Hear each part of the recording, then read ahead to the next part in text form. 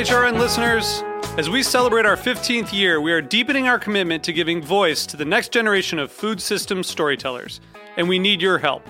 Our internship and fellowship programs help activate new possibilities for underrepresented and underestimated young people through experiential journalism, audio engineering, and production training. Through these unique programs, HRN helps food equity stewards build essential workforce readiness skills that expand their potential and foster economic mobility. Please consider supporting these critical programs. And with a minimum donation, you can be entered to win a dinner for two at an amazing restaurant in one of 8 cities and tickets to a concert at a great venue in one of those cities. We have incredible partners across the country who have donated, as they also share our passion for helping to educate the next generation of food systems storytellers. Check out heritageradionetwork.org/15 to donate and enter to win today. That's heritageradionetwork.org/15 to donate and enter to win today. And make sure you donate before March 31st. Thank you. World Central Kitchen is serving thousands of fresh meals to Ukrainian families fleeing home, as well as people remaining in the country. This week on Let's Talk About Food, host Louisa Kasdan spoke with Henry Patterson about his upcoming relief trip. So you're going to Poland, and I think you told me you're going to be there for at least 2 weeks. I'm going to Poland to help feed Ukrainian refugees. With Jose Andreas's World Central Kitchen, I decided that's what I wanted to do for my 70th birthday. I leave in just a few days. We all see that what the Russians are doing is contemptible.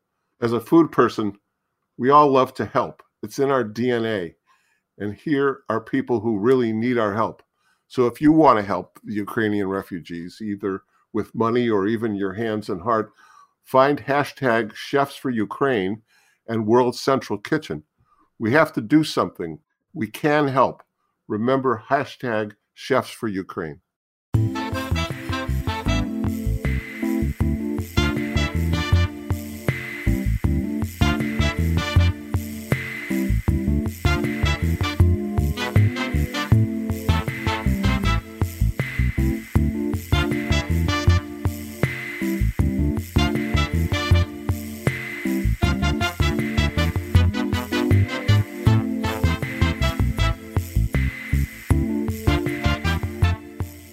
Welcome to the Grape Nation, your weekly wine journey. Our guest is Michael Moosbrugger. We'll talk to Michael about Gruner, of course, Riesling, Austria, Schloss Gobelsburg, and a lot more. We'll taste one of Michael's traditions for our weekly wine sip. I'm your host, Sam Ben-Ruby. Stay with us for the Grape Nation on the Heritage Radio Network. We bring wine to the people. Michael Moosbrugger, Austrian-born, grew up around skiing and his family's hotel in Lech Arlberg. Michael jumped into the wine business in 1992 as an apprentice, and 4 years later took over the Schloss Gobelsburg winery. He is now the CEO and winemaker of this storied and historic winery. Michael believes in tradition along with innovation. His wines are a true expression of the terroir of Schloss Gobelsburg and Austria. Michael has received numerous awards for his wines, including Wine and Spirits Top 100 Winery of the Year. Welcome to the Grape Nation, Michael. Welcome on my side. Was that intro accurate? Yeah, everything in there was good? Yeah, okay, doing good. very well. I just wanted to make sure. All right, so we're talking to Michael live in New York City at the Skurnik Wine and Spirits office. So it's nice once again to sit across from our guests because we've been doing a lot of remote broadcasting because of the whole COVID thing, but that's starting to ease up. All right, so Michael, we have a lot to cover, okay? You make wine at a winery that dates back to the 11th century. Not everyone can say that. At the Gobelsburg Castle or Schloss Gobelsburg. So everyone gets a sense of where you are, what you're doing, where you wake up. Give me a brief history of the castle, its wine history, the area, and all of that. Well, as you already mentioned, Gobelsburg is one of the oldest estates in Austria and probably also in the today's world of wine. And We have been celebrating 850 years last year. However, winemaking on the estate is much older than that. So when we celebrated the 850th vintage of the estate, it was related to the monastic estate. Settlement on the place starts already in the 16th century before Christ. So the place is settled for about 3,500 to 4,000 years, and was always settled throughout Roman times, Middle Ages, and used to be a classical fortress in the 11th century. Was then rebuilt into a Renaissance castle in the 16th century and was brought in what it looks like today between 1725 to 1740 around. And the history of this place is somehow, connected to monastic life and to Cistercians who originally came from Burgundy in the 12th century. Cistercian monks. Right. Cistercians played a kind of a major role in the overall development of European vineyards. And there's a very simple reason to that. You have to imagine in the 12th century, monks were some of the only ones who could read and write, and therefore they were the carriers of scientific research. So monks basically, were trying to find out where are the best places to grow wine. How can we improve grape varieties and wine growing? How can we improve the vinification? And this was rather done on a scientific level. And this is the reason why monasteries and monks were so important for the development of European wine growing up to the time of secularization, so the time of the French Revolution. And whereas in France and in Germany, due to the outcomes of the Enlightenment and the French Revolution, all these monasteries were privatized. In Austria, we had a different history to this question because we had a very Catholic emperor's house with the Habsburg family. And Joseph II made a kind of a compromise with the monks. He said, well, on one side, we have a problem with you. On the other side, you're doing a lot of good things for society. There's the whole teaching part actually was in the hands of monks. There was retirement houses and hospitals and all. So, the social infrastructure, was quite important. So he said, okay, let's make a compromise. Everyone who's into social activity, they shall proceed, and with the rest, we get rid of. And so this is the reason why we still maintain in Austria quite a rich monastic life, with all kinds of different congregations, from Benedictines to Augustines to Cistercians. And this is the reason why the Cistercian monks from Zwettl have been continuing to work the vineyards until quite recently, until 1995. And as you already mentioned, I'm coming from the hotel and restaurant trade. My family runs a small Relais Chateau hotels skiing resort in the Alps. So let me ask you this. The castle always had vast property around it, and that's where, the monks, and even past historically, there was always some kind of vineyard presence, grape growing and all of that. So the monks get out of there in the 90s, and I'm wrestling with this transition because I do a lot of research and I couldn't, pinpoint it. So your background is in hospitality, which exposes you to a lot: food, wine, people. When did you make the shift to winemaking, or what was that moment where you knew there's something going on with wine? I'm going to pursue this path. Yeah, it's as you said. Yeah, I'm coming from the hospitality, and I've been working as a sommelier myself. So you were working as a sommelier. Exactly. And beside that, my father was the co-founder of the first Austrian Sommelier Association. So wine was always an important issue. See, I didn't pick up on that. So your background is fairly extensive in that sense. Did you study for any certifications or not? No, I basically trial by fire. You were out there. I basically I learned it, from scratch. I was in very good hands, with various different growing wineries. And let's talk about that. So you had mentors, you had teachers. Exactly. Yes. Willy Brundelmeyer comes Exactly. to. Would you say that's one of the more significant people? Willy Brundelmeyer is a close friend, and I knew him already from my sommelier days. And I always, liked, his personal approach actually, to winemaking. So whenever there was a real technical question, then Willy was always the one who really could give a good answer actually to that. Yeah. So more on a scientific level. Tie something together for me. So very strong exposure to wine, family, business, sommelier. I asked you this before. Tie it together for me. When does that something become a winemaking thing? And the next question is, how does something like Schloss Gobelsburg become available? How do you find out about it? And it's such a vast thing. How does it become a property that becomes your life? Well, it's, first of all, is when my brother took over the family business, I went into the growing areas, started to learn about wine. And I basically was looking for an opportunity because I was not bound, to any specific place. So I was looking in Styria, in the Burgenland area, in the Danube area. And I have to say, it was luck and coincidence.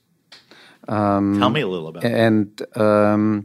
It was, the situation for the monks, the thing is that there used to be a very famous monk called Father Bertrand.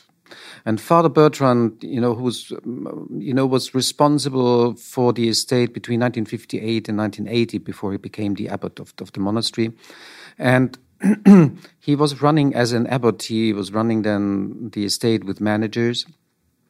But he realized that in the future it will be difficult actually for the monks, to have someone here that really has control over the whole thing. And so he said, in order to secure the future of this estate, it will be probably wiser actually, to give it for a certain time, away in other hands. So the monks are still the owners. I took over the relationship with the monks in a long term, on a long term, so based upon 2 generations. So it's almost like a lease. It is in a way. It's their property, exactly. But you really you have full reign to call the shots. Exactly. In the field exactly. and in the winemaking and all that. Exactly. Are they involved in any way, or are they go back to doing their own thing? Not in the direct decision making. However, I always try to keep them involved, right. Because I think that it's important that they, as the owners, have a strong emotional relationship, to this place. And it has been a part of their life, for the past 800 years. So I think that it's also important that even that they are not operationally currently involved in the whole thing, that they keep at least, a kind of an emotional relation. I agree. They should feel like they're part of it.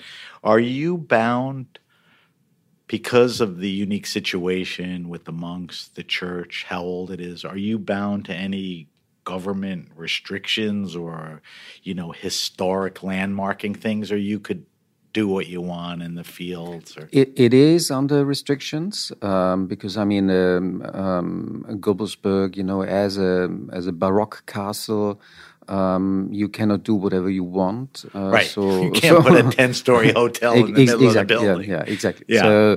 So of course there are restrictions. And whenever we want to do construction work, we have to deal with them, right. And to see, if they give their approval or not, and so on. So, but, right. but it's, I think it's a kind of a wise, thing, to do, and it's, I think we have no bigger problems actually with them. So, it's so hard for me to project what this place looks like. So, at the end, I'm going to tell everyone, where they can find the wines and more info. But this is not your ordinary, winery. This is, as we said, it goes back, many years. You're living on the property? We are living on the property because I think it's essential that someone's living there. With your wife and kids? With my wife, my kids, with my parents-in-law. So my parents-in-law also are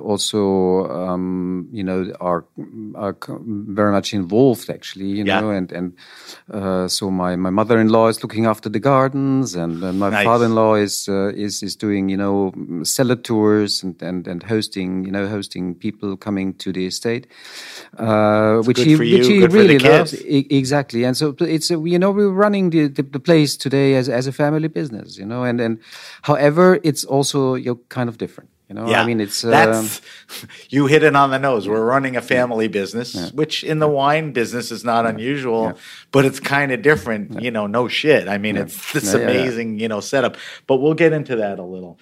All right, so let's talk, and we'll weave back into the vineyards and the wines and the castle and all that, as we have our discussion. Since I've been doing this show, there has definitely been an elevated interest in Riesling and Gruner, for sure. A lot of my past guests have been sommeliers, no doubt Riesling, even Gruner is like a Somm favorite. Mm-hmm. It's like their secret, favorite thing and all of that. But I think, and I'm not wrong here, that when people think of these wines, they may think of Germany first, when they think of Riesling. Not so much Gruner, but they don't know Gruner as well as Riesling. And Riesling is starting to have its, comeuppance. So let's talk about, these wines that you make. Tell me about the unique qualities of Austrian wines like Riesling and Gruner. I mean, there's definitely a profile. It's not just another wine. I think you're the guy that could describe specifically these type of wines. Stylistically, First of all, I mean, of course, I understand the concept of grape varieties. However, I have to say that we are not primarily producing Gruner Veltliner and Riesling. We are primarily producing the typical wines of origin of the Danube area, of the Austrian Danube area. Now, what is the difference? The difference... So what you're saying is, listen, these are important wines, but that's hardly everything. Well... And the region... The thing is that, when a winemaker says that he's producing Gruner Veltliner and Riesling, then he puts the specific qualities of a grape variety in the center of attention. Fair enough. So it's the question is, what is Gruner Veltliner and what is Riesling? Right. Well, however, you can also, see it from a different angle. You can say, okay, you have a specific vineyard, and what's the personality of this vineyard that is represented by the grape variety of Riesling? Now, for example, imagine you have a bottle of Clos de Vougeot in front of you. Now, you can pose the question, what is this bottle now? Is this bottle now Pinot Noir that is grown in the Clos de Vougeot vineyard? Or is this wine a Clos de Vougeot that is represented by Pinot Noir? I think that's the argument almost for all wines. It seems to be a game, a language game, but I think it's a little bit more than that. I mean, as I said, when you say it's a Pinot Noir that is grown in the Clos de Vougeot vineyard, it means that the winemaker, is concentrating on the quality of Pinot Noir that is influenced in some way, by this vineyard side. Right. But if you say that, okay, this wine is a Clos de Vougeot, that means that my concentration as a winemaker is the question, what is the personality of Clos de Vougeot? And if you're looking the whole thing, in the context of time, then Clos de Vougeot 200 years ago was something different than what it is today. And then Clos de Vougeot in the 50s and 60s, where they're all added, kind of, Rhone wine or whatsoever. Then it was a very dark expression of Clos de Vougeot, Then the law changed. It became 1974. It is what we experience today as what is Clos de Vougeot. But in 100 years, it will be also something different. But it still will be Clos de Vougeot. Right. Yeah? Right. So let me see if I could trip on the same question again, okay? Because that's a fair correction. If you take Austrian wines, and I'm talking very broadly here, and I don't want to spend a ton of time, and people think of Austrian wines and they think of German wines. Is there a differentiation generally between the two? Because your correction of me was right. What's the difference between German Riesling and no? But my sense, and maybe this will help. I feel that the Austrian wines are more food friendly. I think that when it comes to that question, I think you're absolutely right. I think that when it comes to the difference between Germany, this is something that is even though that we have same grape varieties, for example, like Riesling and so on. The difference is the culture of enjoyment. And this is something that is somehow connected to our eating and drinking cultures that we developed over time in Austria and in Germany. And the interesting thing is that I read a few years ago from a German chef that was trying to figure out about the enjoyment of German consumers, and he posed the theory that the question of enjoyment in Germany is somehow linked to the confession. There is a big difference between the north of Germany and the south of Germany. In Germany they say the Weißwurst Äquator. The sausage equator. So that's funny. The question of enjoyment is very much somehow obviously linked, to the question of Protestantism and Catholicism. That's a good point. And this is also, Wilhelm Weil from Robert Weil Estate, he told me actually 3 years ago, he said, Michael, you would not believe, still 80% of Riesling consumption in Germany is outside of the food situation. Really? And I was astonished myself, about this. And I said, this is completely different in Austria. Because in Austria, nearly 100% of all wine that is produced in Austria is wine that is aimed to be food companion. So our That's a very customers, specific exactly, point. Exactly. So our culture, and we as winemakers, we were always forced to produce wines that are good food matches. So that means wines needed to be dry. So dry. Dry means below 4 grams. Right. Yeah? So higher than German. Exactly. So, and I hate to make direct comparisons, but that's an obvious one. No. I mean, I really love German wines and German Riesling. Yeah, we're not putting them down. It's just no. But I think that wine. I occupied a lot on the history of wine, and what I learned actually, in the history of wine is that wine is always a kind of a reflection of accurate times and culture. No matter if it was in the Greek-Roman times, no matter if it was in the Middle Ages, no matter if it was in the Baroque times or in the Romantic times, somehow, the expression and the personalities of wine were always somehow reflecting, of what people, were eating and drinking and how, in which way they were consuming actually, these beverages. Right. And this still counts for today, and if you have a culture of drinking, wine in the afternoon or after dinner, then you have the possibility of having, a little bit more sweetness in the wines. And if that balances, the wines out more perfectly, then it is a very wise thing to do. Right. And so finished, there were probably a couple of 2 or 3 descriptors differentiating what makes them food friendly. Drier, I'm going to guess good acidity. It is maybe drier, then the acidity is not as high. Okay. And there is one crucial differentiation. We are not aiming to make the wines too aromatic. So we are rather fermenting the wines a little bit higher with higher temperatures so that the wines do not have, this kind of primary, exposed and expressive, aromatic I came profile. across an expression. Does it exist? Non-bouquet? Non-bouquet. Non-bouquet is good. Is that because, to keep the aromatics down? Why is that? It's very simple. When it comes to matching food and wine, there's a very simple rule.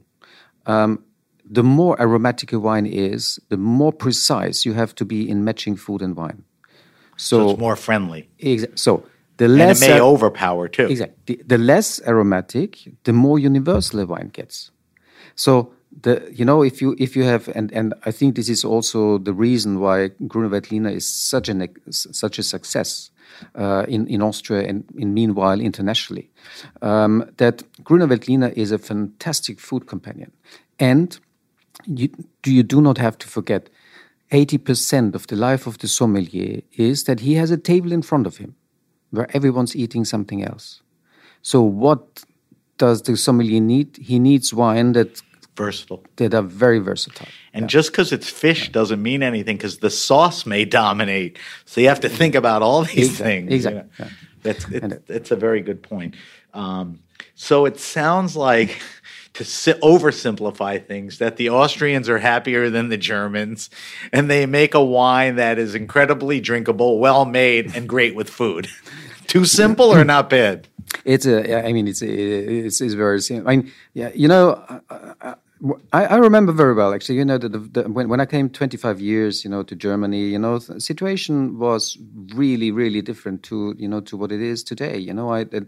25 years ago in Germany, everyone was a little bit skeptical about German wine. Nowadays, the nation is really proud about their wines, and it's good. I always felt sorry for my colleagues, in Germany, because if you have a population and country, that is not really proud about what you're doing, it's really a shame, Yeah. It's not good for for the culture of wine, and this is something that really changed, and to a great thank you, to the VDP, that did a tremendous job, in the past 20 years. And that really changed the cards. I know in Germany, and tell me if this may be true in Austria, that there's a wave of newer, younger winemakers. I've read, and I'm not positive, that property is not crazy in price. When you look at Napa and Burgundy, to acquire land, it's not as crazy as that. So people are coming in. Is there a little of that in Austria? Of course. Austria is a very dynamic country. Yeah. And there is a young generation, and there's still the possibility. If you're young, if you're dynamic, if you can make good wine, and if you can also, do a little bit of good marketing and sales, then Sure. Then you can build up, within one generation, you can build up a fantastic property. It's crazy. So, all right, I want to talk about the vineyards and the wines of Schloss. And like I said before we did this show, we could probably spend a whole show on just the tradition wine. So let's, try to cover as much as we can. The castle is in the Comtal region, right by the Danube. So tell me about specifically the castle and the vineyards. Just give me an idea of the types of soil. Is there a lot of diversity? Are you dealing with different elevations? Is the climate singular, or you're dealing with, what are you up against every day? No, the Danube area with the appellations of Wachau, Kremstal, Kamtal, Traisental, Wagram is a fantastic area. It's about the size of today's Côte d'Or, about 10,000 hectares. And it's by its structure, it's a valley landscape. You have the main valley of the Danube, and then you have the side valleys of the Danube. From the north, you have the river of Krems, which is forming its own valley, and the river of Kamp, which is forming its own valley. And then from the south, from the Alps, you have the valley of the Treisen. And in German, Tal means valley, so the name of Kamptal translates into the valley of the Kamp River. So this is the systematics behind. Sure. Kremstal is the valley of the Krems River and so on. Sure. So, what is quite important to understand actually in this area is that what unites this area and all these appellations is the soil, because you find the geology is everywhere basically the same. You have mainly you have three types of soil. You have primary rock, which is coming from the Bohemian mass. It's a brownish paragneiss with high content of mica. Then you have alluvial soil. So, the Danube in the past millions of years went through different parts of the area and have been depositing structures. And then you have Löss, which is coming from the Chalk Alps. And here during the glacier time, when the glacier is going over the rock, sharpening up tiny particles, which is washed out by the water and is picked up by the sand and transported and deposited then according to the structures in the area. So you can have on the southern and eastern slopes, you can have meter-high structures of Löss covering the structures, and then on the northern and eastern side or western side is it's only tiny layers. But so that's basically in all of these appellations. When it comes to climate, it's a little bit more difficult because you always have to consider the construction of a valley. Right. That you're starting at a lower point, and the more you go up in the valley, the more you gain in altitude, and the more you gain in altitude, the higher it gets and the cooler it gets, until it's getting that cold that you reach the end of the winemaking zone. And basically all these appellations, they're all working up to the limit.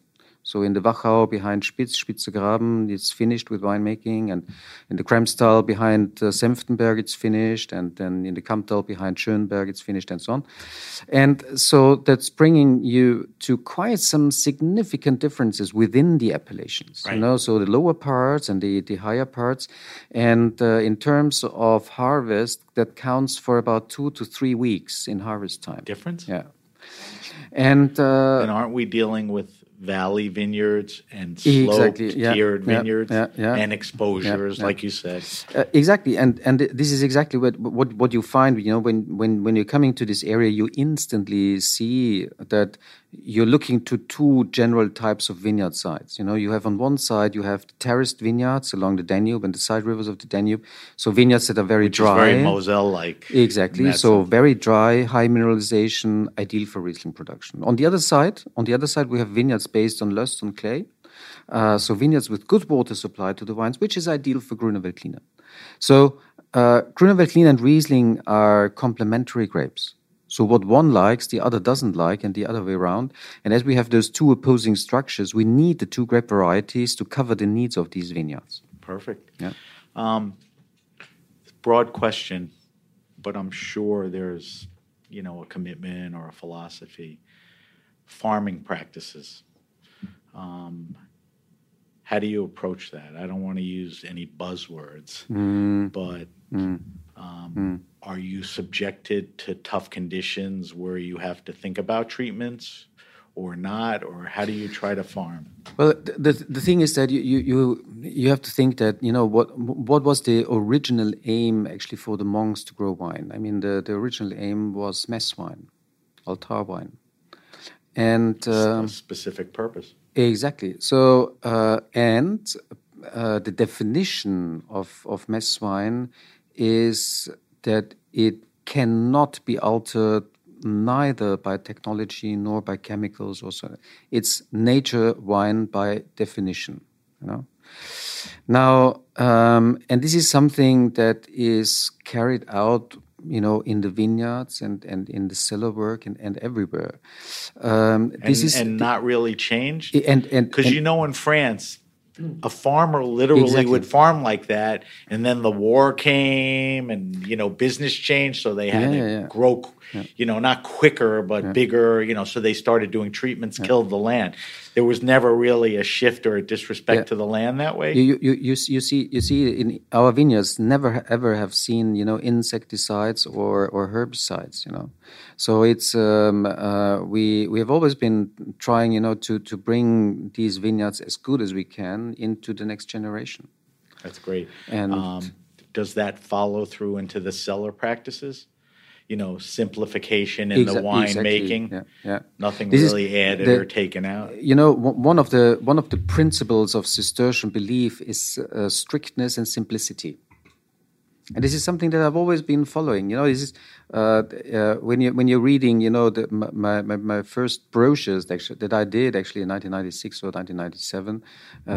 This is already laid down during a time when no one was talking about natural wine, orange wine, whatsoever. But it was an 800-900 year tradition that nobody thought about. Exactly. I mean, that's a great point, because that's why I said no buzzwords. Yeah. This is the way it was. So, and it's not like some vineyards and winemakers inherited land and eventually were able to turn it around. By going to these practices. It's always been that way, which is a beautiful thing. And obviously, and I'm sure that reflects in the quality of the grape, the taste, growing, and all of that, which is a beautiful thing. Let's talk about some of the wines, as many as we can. I want to talk about the tradition program. I know you make sparkling wines. I do not want to pass up on discussing the reds a little, because they're exciting. Are the wines classified? I mean, when I came across a word, is it reed or ride? Well, you see, your wines. How do you? We are mainly we are producing wines of origin. So this is actually our main focus. So in the we have an appellation system in the Danube area that is quite simple to understand. That is differentiating between three categories of wine. You have the wines of the region, you have the wines of the villages, and you have the wines of the single vineyards. Now, the single vineyards in Austria, they are called Ried, like Riedel without the L. Yeah? Okay. And why is that so important? Because in Austria we have about 4,300 single vineyards. Not even we know all these names. Right. So this is why we made it obligatory that when we want to indicate a single vineyard name on a label, it has always to be in conjunction with the term of Ried. So it's always Ried Heiligenstein, Ried Lamm, Ried Geisberg, Ried Renner, and so on. So, for you, the good thing for you is that instantly you see this trigger word of Ried on a label, you instantly know, okay, this is a single vineyard wine, So like Grand Cru, Premier Cru, it's Ried exactly is Ried going to be is singular exactly single vineyard, and it'll be the quality vineyard and wine. So Ried is the historical and legal indication, also in our wine law, that indicates a single vineyard, and means basically nothing else than cru. Right. It means nothing else than cru. Right. And so this is the appellation system. Beside the appellation system, we are also working on a vineyard classification system. So for the past 30 years, there's an association called Österreichische Traditionsweingüter, so the Austrian Association of Traditional Wineries. And this private association is working for the past 30 years already on a vineyard classification system. And now the government actually wants to take over this classification into the wine law. So this is. Are you happy with the progress? Is it going where you want it to go? We are hoping that everything is well done, and if it's well done, then it's really worthwhile actually to follow that. But is it being done well? I mean, it's on progress. I mean, we and the winemakers and owners are certainly on top of it. So it's like in Burgundy, we are differentiating between Erste Lage, Große Lage, which is equivalent to Premier Cru and Grand Cru, and so coming back, yes, these vineyards are classified, that we are working and that we are vinifying also then separately, and so these wines, these appellation wines and so on. That's basically, the core of our production. Right. Yeah. And beside that core, we're doing 4 specialties. So there's the quality sparkling production. Langenlois, the center of the Kamptal appellation, became in the meantime the. What is Langenlois? Is that an area? It's a village. It's the village. It's the village name. It's the village name. Okay. And Langenlois became. So that's the center for your sparkling wines, Langenlois? Exactly. And Langenlois is the epicenter for quality sparkling in Austria. So there's, Willy Brunelmeier and Leumer and Jurcic and Topf and Steining and so Gobelsburg. So it's, in this area, sparkling became somehow, a certain importance. And so we're doing 4 different cuvées, a Brut Reserve, a Blanc de Blanc, a Brut Rosé, and a vintage that is released after 10 years. So this is a small assortment of sparkling wines. The 10 years an aged sparkler. Exactly. Yeah. That's 10, nice. Yeah. All right, so and then beside the sparkling, then there's a little bit of sweet wine. Right. Yeah, Auslese, Beerenauslese, Trockenmelose, and it's funny that it's only a little bit. In Germany, it's a lot of it. Yeah, exactly. Yeah, but I mean, sweet wine is not a huge segment nowadays anymore. But we still, we have quite a reputation actually in that field as well. Then you already mentioned the red wines. Let's talk about some of the red wines. We are not producing red wine because we also want to have red wine. I mean, we are producing red wine because a certain percentage of our vineyards are based on these river sedimentation from the original Danube. The Danube was not always as regulated as today, so it went through very different parts in the past millions of years. So a certain amount of vineyards we have, especially in the south of Gobelsburg, where we have these kind of feast-sized river pebbles, these like the Galles Roulés, like it looks like in the Rhone Valley. Yeah? Right. And in these vineyards, you have a good drainage in the soil, so water is running away. You're running into early dry stress situation over the summer month. This is something that we don't like at all for white wine production. So in these vineyards, we're going then for red wine production, and we have an old tradition for Pinot Noir, through the Cistercians, and we are looking after the 3 generations of Pinot. So Pinot Noir, Saint Laurent, Zweigelt. So these are basically the red wines that we are looking after. So, not to repeat, but Pinot Noir and Zweigelt. I don't think people know a lot about Zweigelt. I mean, quickly, how would you? Zweigelt is a fairly interesting grape variety. It's in the meantime, it's the principal grape variety, red wine grape variety of Austria. So it's the widest planted red wine grape variety of Austria, and has a kind of an authentic character like Grüner Veltliner. It's a grape variety that is really recognized to be an Austrian grape, and the grandmother of Zweigelt is Pinot Noir. So there's a lineage or a genetic connection something? There's a genetic connection, via Saint Laurent.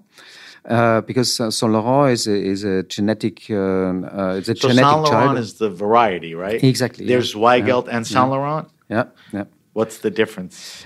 Saint Laurent is a grape variety that came in the mid of the 19th century from France to Germany, and from Germany to Austria. And in France, due to phylloxera, died out, does not exist in France anymore, but survived in Austria. And I always say that, when Saint Laurent, became a kind of an immigrant to Austria, and, this immigrant started to have a love affair with the grape variety of Blaufränkisch. That's funny. And out of this relationship, you get the grape variety of Zweigelt, and... So 2 quick questions on Saint Laurent. They make a still and a sparkling, or is it sparkling? Saint Laurent is a grape variety that you hardly can differentiate from Pinot Noir. Okay. In the vineyards. However, it's much darker, so the color is much more intense than Pinot Noir. Right. And it's a little bit more spicier. So reminds a little bit something. I have friends in the Rhone Valley. When I was tasting with them Saint Laurent, they said, well, for them for them it reminds them, something in between Syrah and Pinot Noir. Yeah. I like that. Yeah. If you're dealing with two good, great varietals, to be in between is pretty good. Michael, we have to take a quick break. We're talking to Michael Moosbrugger from Schloss Gobelsburg in Austria. When we come back, I want you to talk about the Tradition Wines and the Tradition Wine Program. Towards the end of the show, we're going to taste special tradition, so I want to get to that. So you're listening to The Grape Nation on the Heritage Radio Network. We'll be right back.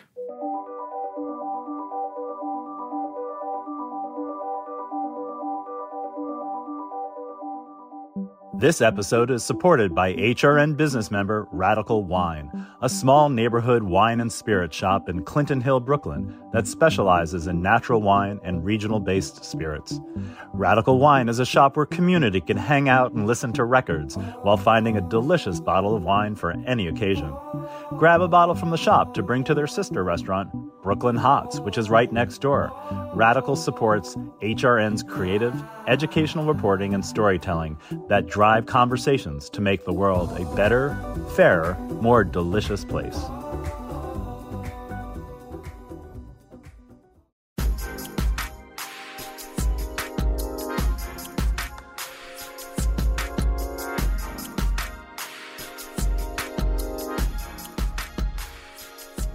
Hi, I'm Katie Mosman-Wadler, Executive Director of HRN. HRN is dedicated to amplifying small businesses that keep our communities vibrant. Today, I'm asking business owners to take part in our business membership drive by supporting HRN's mission with a $500 membership. HRN will shine a light on your work, and you'll help sustain our mission to expand the way eaters think about food. As a thank you for this tax-deductible donation, your business will receive on-air mentions, social media posts, listings on our website, and more. You'll also play an essential role in keeping nonprofit food radio on the air. Go to heritageradionetwork.org/biz to become a business member today. That's heritageradionetwork.org/biz. Thank you for your support. All right, we're back. We're back with our guest, Michael from Schloss Gobelsburg. I think an important thing of Schloss Gobelsburg are the tradition wines. I told you before the show I have a bunch of past vintages and enjoyed them. But you've embarked, I guess, on this 850th anniversary mission project. Tell me about the tradition wines, and then let's talk about where we're at with them now, the celebration, the wines you're making. And again, off air, we talked about a different way of making them. Well, the tradition wines is one of the 4 specialities that we're doing in Gobelsburg. And I started to go into this project in the late 90s because when I took over the responsibility on the estate, I occupied first on the history of the estate, and then, but then soon I started actually, to go into the question. Well, but I have so many predecessors now here on this estate. How did they work actually here? And so I started to occupy on the question on the historical developments of winemaking. So how was wine made in the Greek-Roman times, in the Middle Ages, 17th, 18th, 19th century? Where were you researching this? Were there books and materials and records at the winery? Yeah. Did you have to go outside? Yeah. You are sourcing actually all kinds of different sources in that, because when you're looking for Greek and Roman winemaking, you're finding more information actually in archaeology than in historical books on wine. If you're looking to Hugh Johnson's wine history, for example, there is not much about actually the real winemaking process, actually. Right.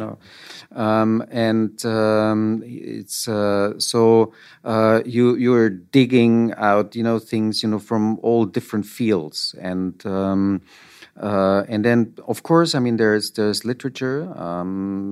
There's not much literature actually up to the 18th century. It's getting then a little bit more in literature about winemaking then from the 18th and especially then in the 19th century. Then more and more is then written about winemaking. That has something to do also that farmers became free. And there was a certain need, actually, for literature and for learning and all that. But we also have documentations, of course, in the library of the monastery. And so putting all that together, is giving you a picture. And I decided in 2001 to go for this very specific period between the French Revolution and the mid-19th century. So the period about 200 years ago. Why this period? It's easy. You're looking in these days. You're looking to an empirical knowledge of 2,000 years of winemaking on one side. Right. On the other side, it's a period that is not yet really influenced by the outcomes of the classical industrial question. So it's starting around 1850 that winemakers and scientists are posing the very classical question: how can we produce wine in bigger quantities and in a shorter period of time? And this has been leading then to a series of innovation, the first filtration machines, for example, new pressing systems. 1870, you have Pasteur inventing the pasteurization. Very important. It was the first time that you could bring sweet wines stable on a bottle. So this was a significant game changer, actually, for the Mosel area, for example. Daniel Deckers, who is the expert on German history of wine, told me a few years ago that pasteurization was one of the major aspects, that suddenly made go Mosel wines actually through the roof in these days. But no effect to the quality of the wine or it's everything about a wine, its nose, its mouthfeel, its palate. It's nowadays, nowadays it's something that we definitely, and also my colleagues in the Mosel would never do, of course. It made sense then, and it was essential but in these days, it made sense, and it was really, the most important thing for them, because it meant, to have a possibility, to bring these wines with that structure, with low alcohol, high acidity, and certain sugar levels, actually, stable on a bottle that was not possible before. Right. So the tradition, like I said, you make tradition wines that share similar labels to the other wines. This particular, wine is a celebration and anniversary.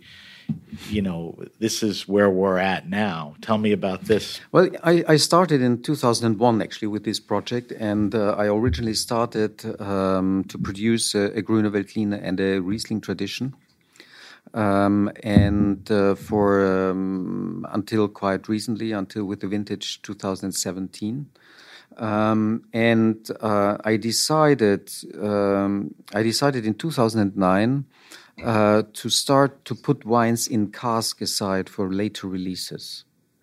And I said to you earlier, reminds me of champagne. Yeah. Fair assessment. Yeah. To hold vintages for later blending. Yeah. Okay. So that was 2009 you started that? 2009 I started with that, and in the meantime we are looking to a reserve cellar with more than 100,000 liters that we keep in stock. It's a big commitment.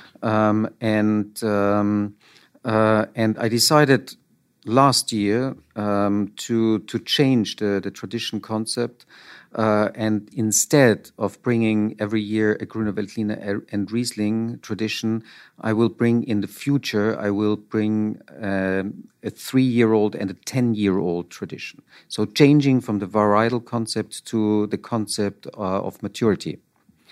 And so when you say the 3-year-old, the oldest wine in that wine is 3 years old.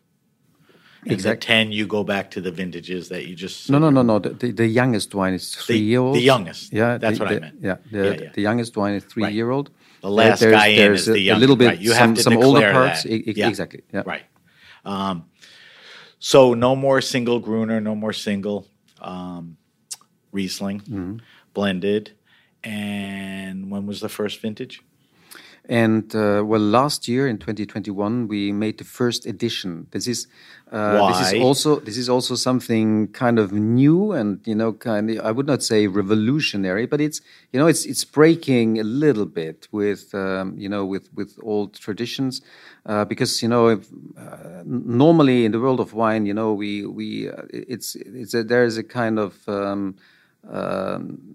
there is no debate actually about vintages, and this is something when you're looking to the wines of the past is not something that is really God given. I mean, this is certainly there were always wines of vintages, but the majority of wine was something that was always kind of blended. Right. And I was looking into our inventories, and I realized that my predecessors in our cellars in the past hundreds of years, they had beside the accurate vintages always back vintages. So wines that were 5, 10, 15 years or older, and it was always kind of and. Vintages were in these days a little bit more different than they are nowadays. Right. Today's with our regulations, green harvest, and all the possibilities that we have nowadays, vintages are a little bit more even. They vary certainly over the years, but they're in comparison to what our predecessors have been facing, they're a little bit more even. In 200 years ago, vintages could be very, very different, Right. So from very, very ripe to really, really austere and so on. So it was kind of natural, to blend vintages. And you have to see that, the minimum time of maturation in these days was minimum 3 years. So because if you want to produce a wine that is clear, right, without filtration, then you need time. Time helps with clarity? Exactly. Okay. And the concept of luxury in these days was clarity, because it was the proof that these wines, were for at least 3 years, in the cellars and had their maturation time. So much for the natural wine movement, but that's another discussion. That's another. Well, it's the natural wine movement is, in my eyes, actually the most modern way of vinification. Even though that natural wine producers are always and very often are claiming, that they are looking back, to historical and but it's not really true.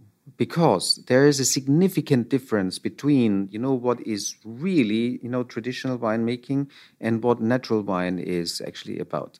Natural wine is by definition, I personally define it as a non-intervention way of winemaking. Agree. Yeah. And so this is something to do, with our self side as winemakers and how we see ourselves, in this process. There's a significant difference, to how winemakers saw themselves 200 years ago. I mean, today, and natural winemakers and also myself, we see us as non-interventionalists. So the great art, the art of making great wine is to do nothing. And great wine is made in the vineyard. But you said earlier the monks weren't talking about it. That's what they did. But 200 years ago, you have to imagine that people had a different self-perception. So they said, because in these days, wine was rather compared to us as human beings. They said wine is like us, And as we humans have to undergo certain developments until we are grown-ups, also wine has to undergo certain developments. As we humans have to breathe, to do all these developments, also wine has to breathe. The consequence was that they were racking the wines from cask to cask in order that the wine could breathe again to trigger the next step of the development process and to go off the lees.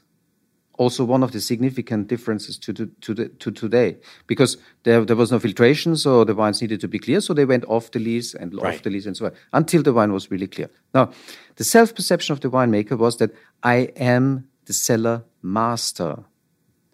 The wine was my pupil. The process of this, of this racking and so on, was called the teaching of the wine. In German, die Schulung. In French, élevage. Yeah. See? Yep. Yeah. So that means my responsibility and my relationship actually to the wine is not the non-intervention. My relationship is that I have to educate this wine. So that means that my responsibility is to understand the potentials of this wine and to educate him right, that he would develop up to his potentials. So this is direct intervention. This is direct forming. This is, if you compare it with education, what is the modern word of what we're doing nowadays with education? The non-authority education, right? Yeah, anti-authority education. So, anti-authority education. This is natural winemaking. It's the similar form. Exactly. That's interesting. It's very well said. The way you said that, because in a sense, it is very much intervention, but in a different way. But in other ways, it's not. All right, so we have to finish up on a few things. So last year, celebrating the 850th anniversary was the first tradition in the winemaking way you described, right? Mm-hmm. Is this the bottle in front of us, the tradition? And it's not vintage anymore. It's an edition. Right. So it says on the side, if you're looking at that. That's what I wanted to get to. How do I know what edition it is? There is 850? edition 850. Am I silly to think the next one is 851? Exactly. Okay. The next one is 851. Okay. Yeah, and so on. But, and I don't want to do this, but this edition came out in 2021? Mm-hmm. Okay. Which the vintage year has nothing to do with that. I just want to. Okay. And when can we expect the next edition? In September. September, like normal, cycle and all that. All right, so that's, an incredibly interesting project, the Schloss Gobelsburg tradition. That's really, you really made some incredible changes, which make the wine more interesting. All right, a couple things before we wrap up. I don't know if I told you this, but one of the things we're going to do is taste the wine and talk about it. But I do a thing called the wine list. I ask all my guests every show, nobody gets away, 5 questions. I've asked everyone the same 5 questions. Yeah. So you're not being singled out, or I didn't give you any hard questions, so no complaining. You don't have to dwell on the answers. It's spontaneous, impulsive.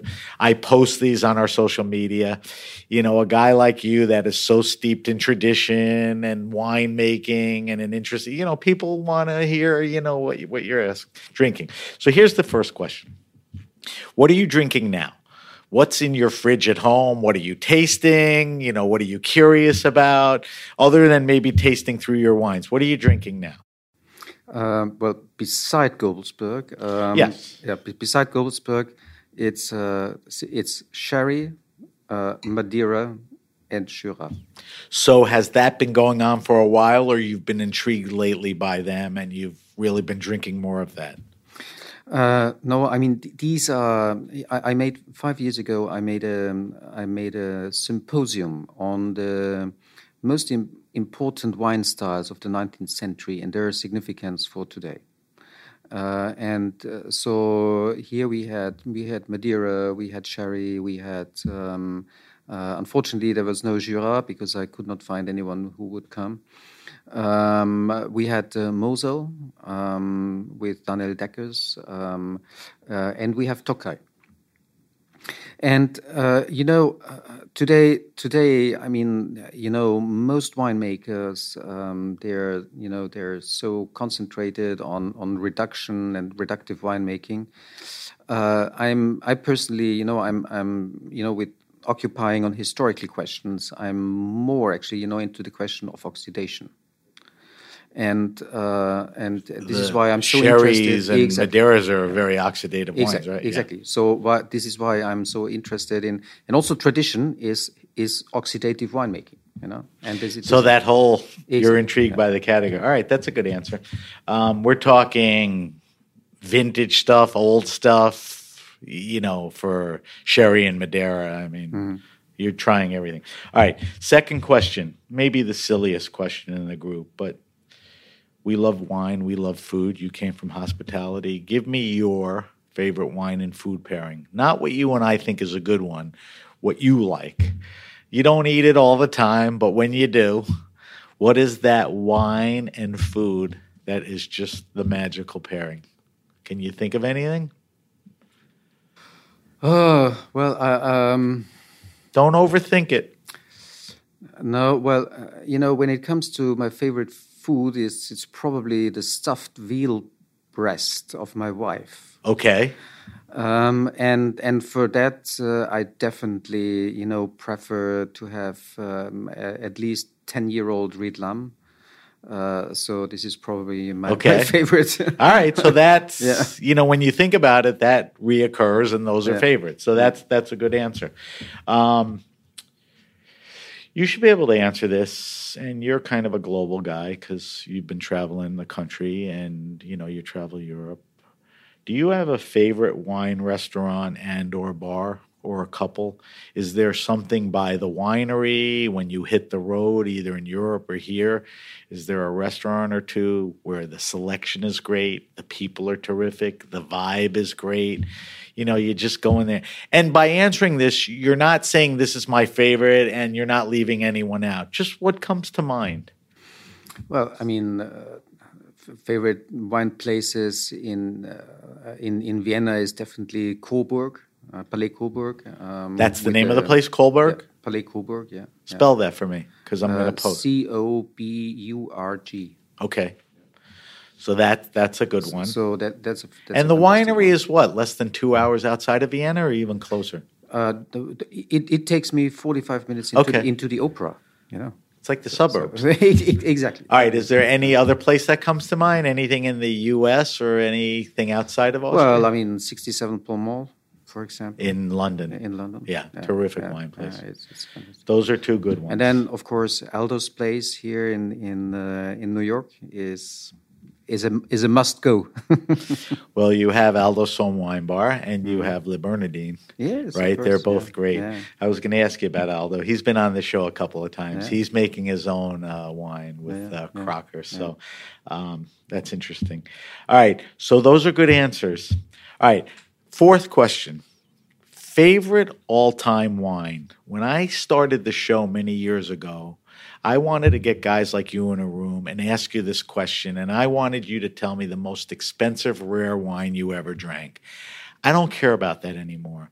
What is the wine in your lifetime that was a gateway wine, that had an impact on you, that was important, that changed the way you think about it? Is there a wine or two that fits in that category? And that certainly doesn't mean price or rarity of vintage. It means impact to you. Yeah, well, impact to me, I mean, I would say, let's say two wines. So first of all, my real wine flash, my first real wine flash, was a 1983 Hermitage from Julie Jaff. Okay, that always works. And it's a was 83, and it's a wine because my brother was working in summertime a few weeks for Pic in Valence, and Jaff was doing the house wine for the Pic family in these days. And so the old Pic went with my brother actually to see Jaff, and from this visit, my brother brought me a bottle of Hermitage 83. And I still, I was on university and this was really my first wine. Nothing flash. like it. It was not. I mean, it's truly one of the great wines anyway. It the is, fact it that is. you caught it at that time, it made the I impression. still have the bottle in my office. You do? So, yeah. Okay. The second ahead. one I would define as a Heiligenstein 67. This was a wine that I tasted, I think, 3 or 4 Is years this a Schloss ago. Heiligenstein? Schloss Gobelsburg, Heiligenstein 67. This wine was as young as you could When imagine. did you taste it? Yeah, 3-4 years ago. And it was unbelievable. And it was just unbelievable. Jesus. And you know, we have been been tasting here in this office 50 years of Heiligenstein, so back to 1971, and it shows actually, you know, it shows the potentials of the Danube area, I think, and it's not. I'm not talking only about Gobelsburg and our wines. I think that I think it goes beyond that. Exactly, it goes beyond the that. region. I think I has think the that ability. You know what the Danube region has to offer, I think. And this is for me one of the most fantastic things, is that when you're looking to the greatest white wines in the world, I mean, they're always wines with depth and concentration on one side, but on the other side, always, you know, with this element of easiness. They're always easy to drink. You know, they have a high level of enjoyment and drinkability, you know. And I think this is exactly what the Danube has to offer. I think that's a good offering. And this is, you know, this is what showed me, you know, that these wines are not only good, you know, when they're young, 5 or 10 years, they are still fantastic after 50 years. That's a great tribute to the wines, the winemakers in the region. All right, last question, and it shouldn't be hard because I think we're in a category that makes sense here. The question is, I want you to recommend to me the best wine around 15, 20, 22 American dollars retail. And the setup has always been, my kids are in their 20s now. They can't show up at a dinner party with a crappy bottle of wine for $12. Mm-hmm. They can't afford 50. Mm-hmm. So what's a good value at 15, 20, 22? Give me a red and a white. Now, you can give me a region. You can give me a maker. Now, I have a strong feeling, and I need you to validate this, that there are some incredible values in Austria in both of these categories around these price ranges. Can you address that, or is it a little more? Well, I would say, first of all, of course, the Kamptal, Veltliner, and Riesling, these are wines in that price range. Okay. So the regional expression of the Danube region, so Kamptal, these are fantastic quality to value wines. Right. And the Kamptal Riesling last year was rated within the top 100 wine spectators. So you're talking everything. And critical acclaim, price, value, and all of that. So here you get it all. What about red? And if you have to go outside of your winery or if I'm going, Austria, whatever you think is a good value. I could say now, of course, now at Zweigelt, but let's say outside of Austria, I would say Beaujolais. Beaujolais? Yes. At the village level? At the village level. Okay. I agree with that. What stinks is it used to be really reasonable, and through the years, it's not that cheap anymore. All right, Michael, you did an excellent job on that, okay? And I saw you roll your eyes when I told you had to do this, so you did well.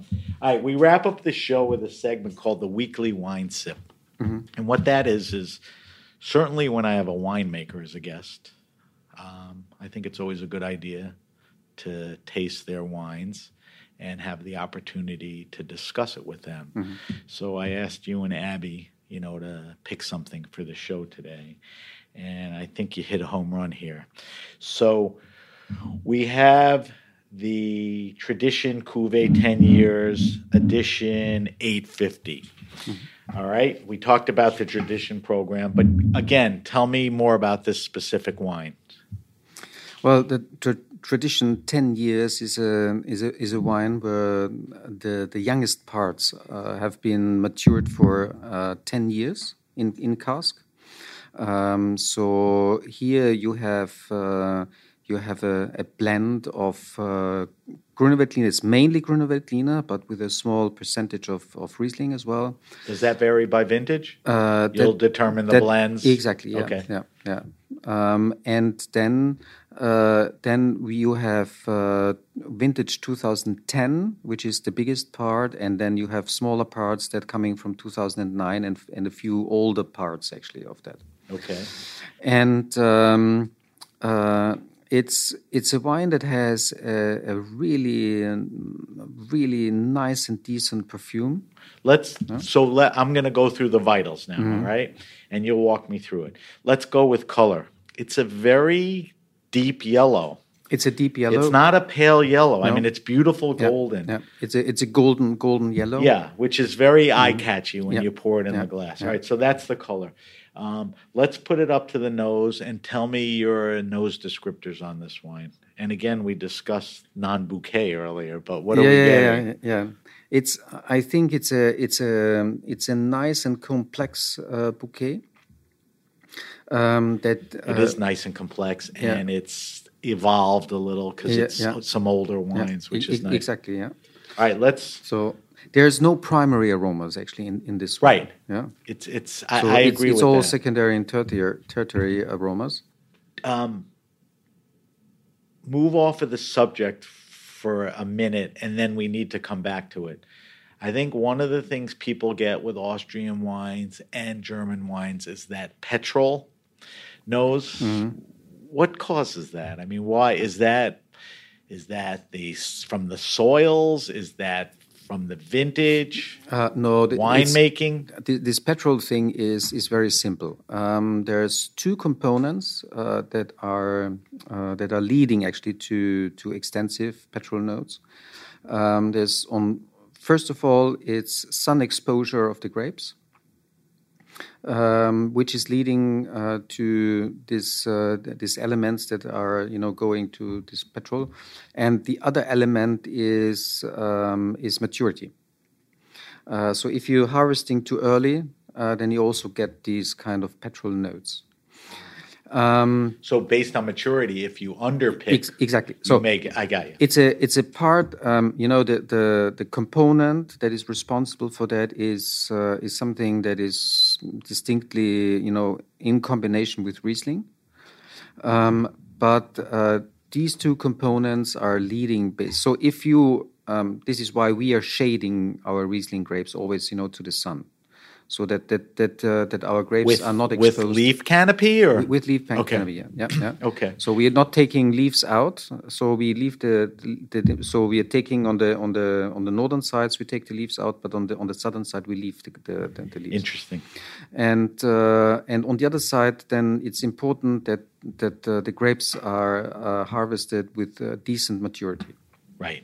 All right. So I said we don't want to spend too much time. So now we're coming back to our tasting of the Tradition 850. Let's talk about mouthfeel. Mm-hmm. You got to throw it over the tongue to get a feel for it. Yeah, it's a medium-bodied wine. I say medium plus in a good way. Medium. It's plus, not unctuous, but it's mouth coating, but not glycerin-y. And you have here it's in contrary to the classical wines that we are producing. It has a different texture here on the mid palate. Yes. Yep. It stays too. Yeah. Which is nice. All right, so now let's talk about the palate. Are some of the descriptors on the nose and the palate, or the palate introduces some new, flavors or descriptors? I think that they correlate pretty well. Okay. So when I'm smelling and I'm tasting, what are the 2-3 things when you just think of palate? The thing is that you think about how wine consumption was done 200 years ago. I mean, this wine is about wines of the 19th century, early 19th century. Yeah? You've proven yourself to be a history buff, we have a traditional guy. We have now a beautiful glass. I think it's the Chances Robinson glass. Yes. JRRB. I mean, we in Austria. Abby told me to save you some of this, but I have to keep tasting it. In Austria, we are very lucky, actually, to have some of the best glass producers in Austria with Riedel and with Salto. So we are tasting a lot. But this glass is also fantastic, Chances Robinson's glass. But think about people 200 years ago did not have these glasses. No. They were drinking out of toothbrush cups. Right. Yeah. So it didn't open up. It didn't sit in a nice bowl. So if you Google, for glassware 19th century, then you see, you hardly could smell anything with these glasses. So in the perception of wine lovers 200 years ago, the smell of a wine was not important. I know. Yeah? So that means, the whole perception of the wine was rather done, on the palate. Today, when we are enjoying wine, there's about 2/3 of the pleasure that we take is coming from the smell.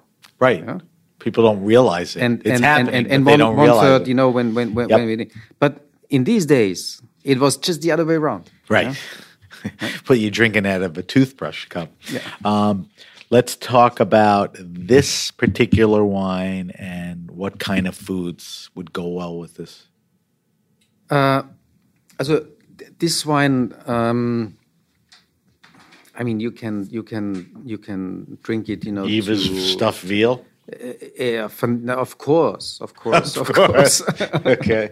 I mean, it's a stylistic expression that is, in a way, universal, I mean, it's not extreme in one or the other side. I agree. Yeah. So that opens it up to that opens up to quite a lot but of what's options. the primary recommendation on this? I mean, You can have that for Wiener Schnitzel in the same way, as you could have it with a roast chicken or salmon, exactly. or I mean, there's no even a salad or something. There's only a few limitations to it, and one of the limitations is goulash. Not good with goulash? Goulash. You got the noodles, you got the sauce, you got the meat. Well, too much going on, right? In our world, actually, goulash is accomplished, with beer. So I was just going to say, while I have you talking about goulash, so beer is the best pairing? Exactly. Okay, good for that.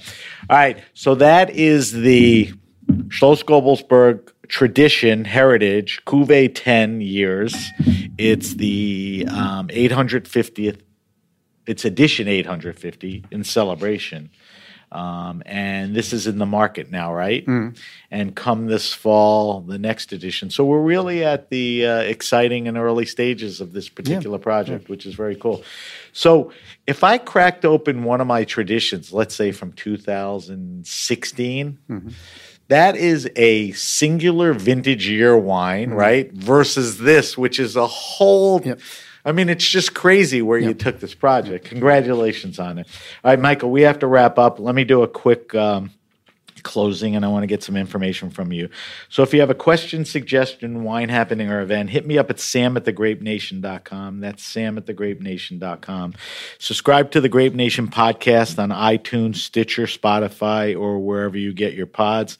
I always say if you hit the subscribe button, the podcast will be sent to you automatically, and within 24 hours, you will be an expert on Austrian wines. Thank you to Michael. Follow us on Facebook at The Grape Nation. On Instagram, we're at SBenRuby, and on Twitter, we're at BenRuby, but you can always use the hashtag The Grape Nation to get to us on both. As I mentioned, we'll post Michael's wine list answers. There's some great recommendations there. And our weekly wine sip, I'll give you the information specifically on this wine, so if you want to look at it. So, Michael, if we want to follow Schloss on social media, follow you, or we want to find out more information online, where are the places we should go to?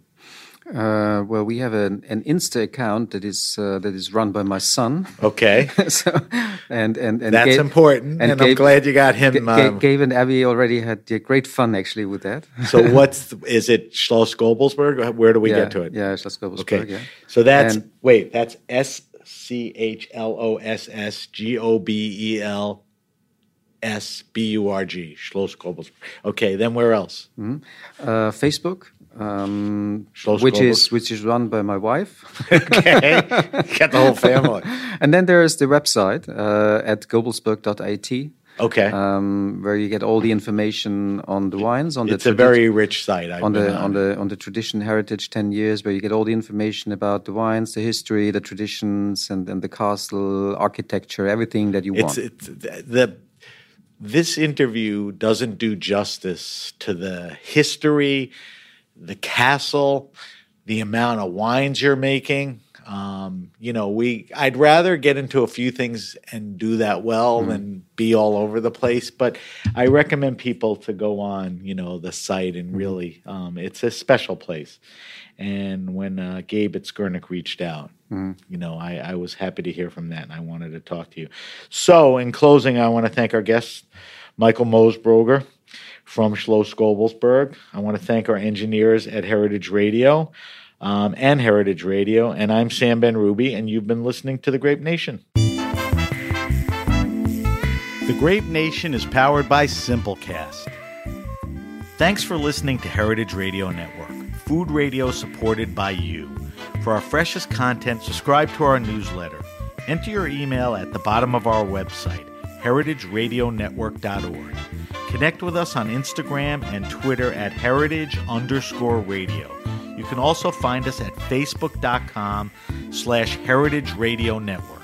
Heritage Radio Network is a nonprofit organization driving conversations to make the world a better, fairer, more delicious place.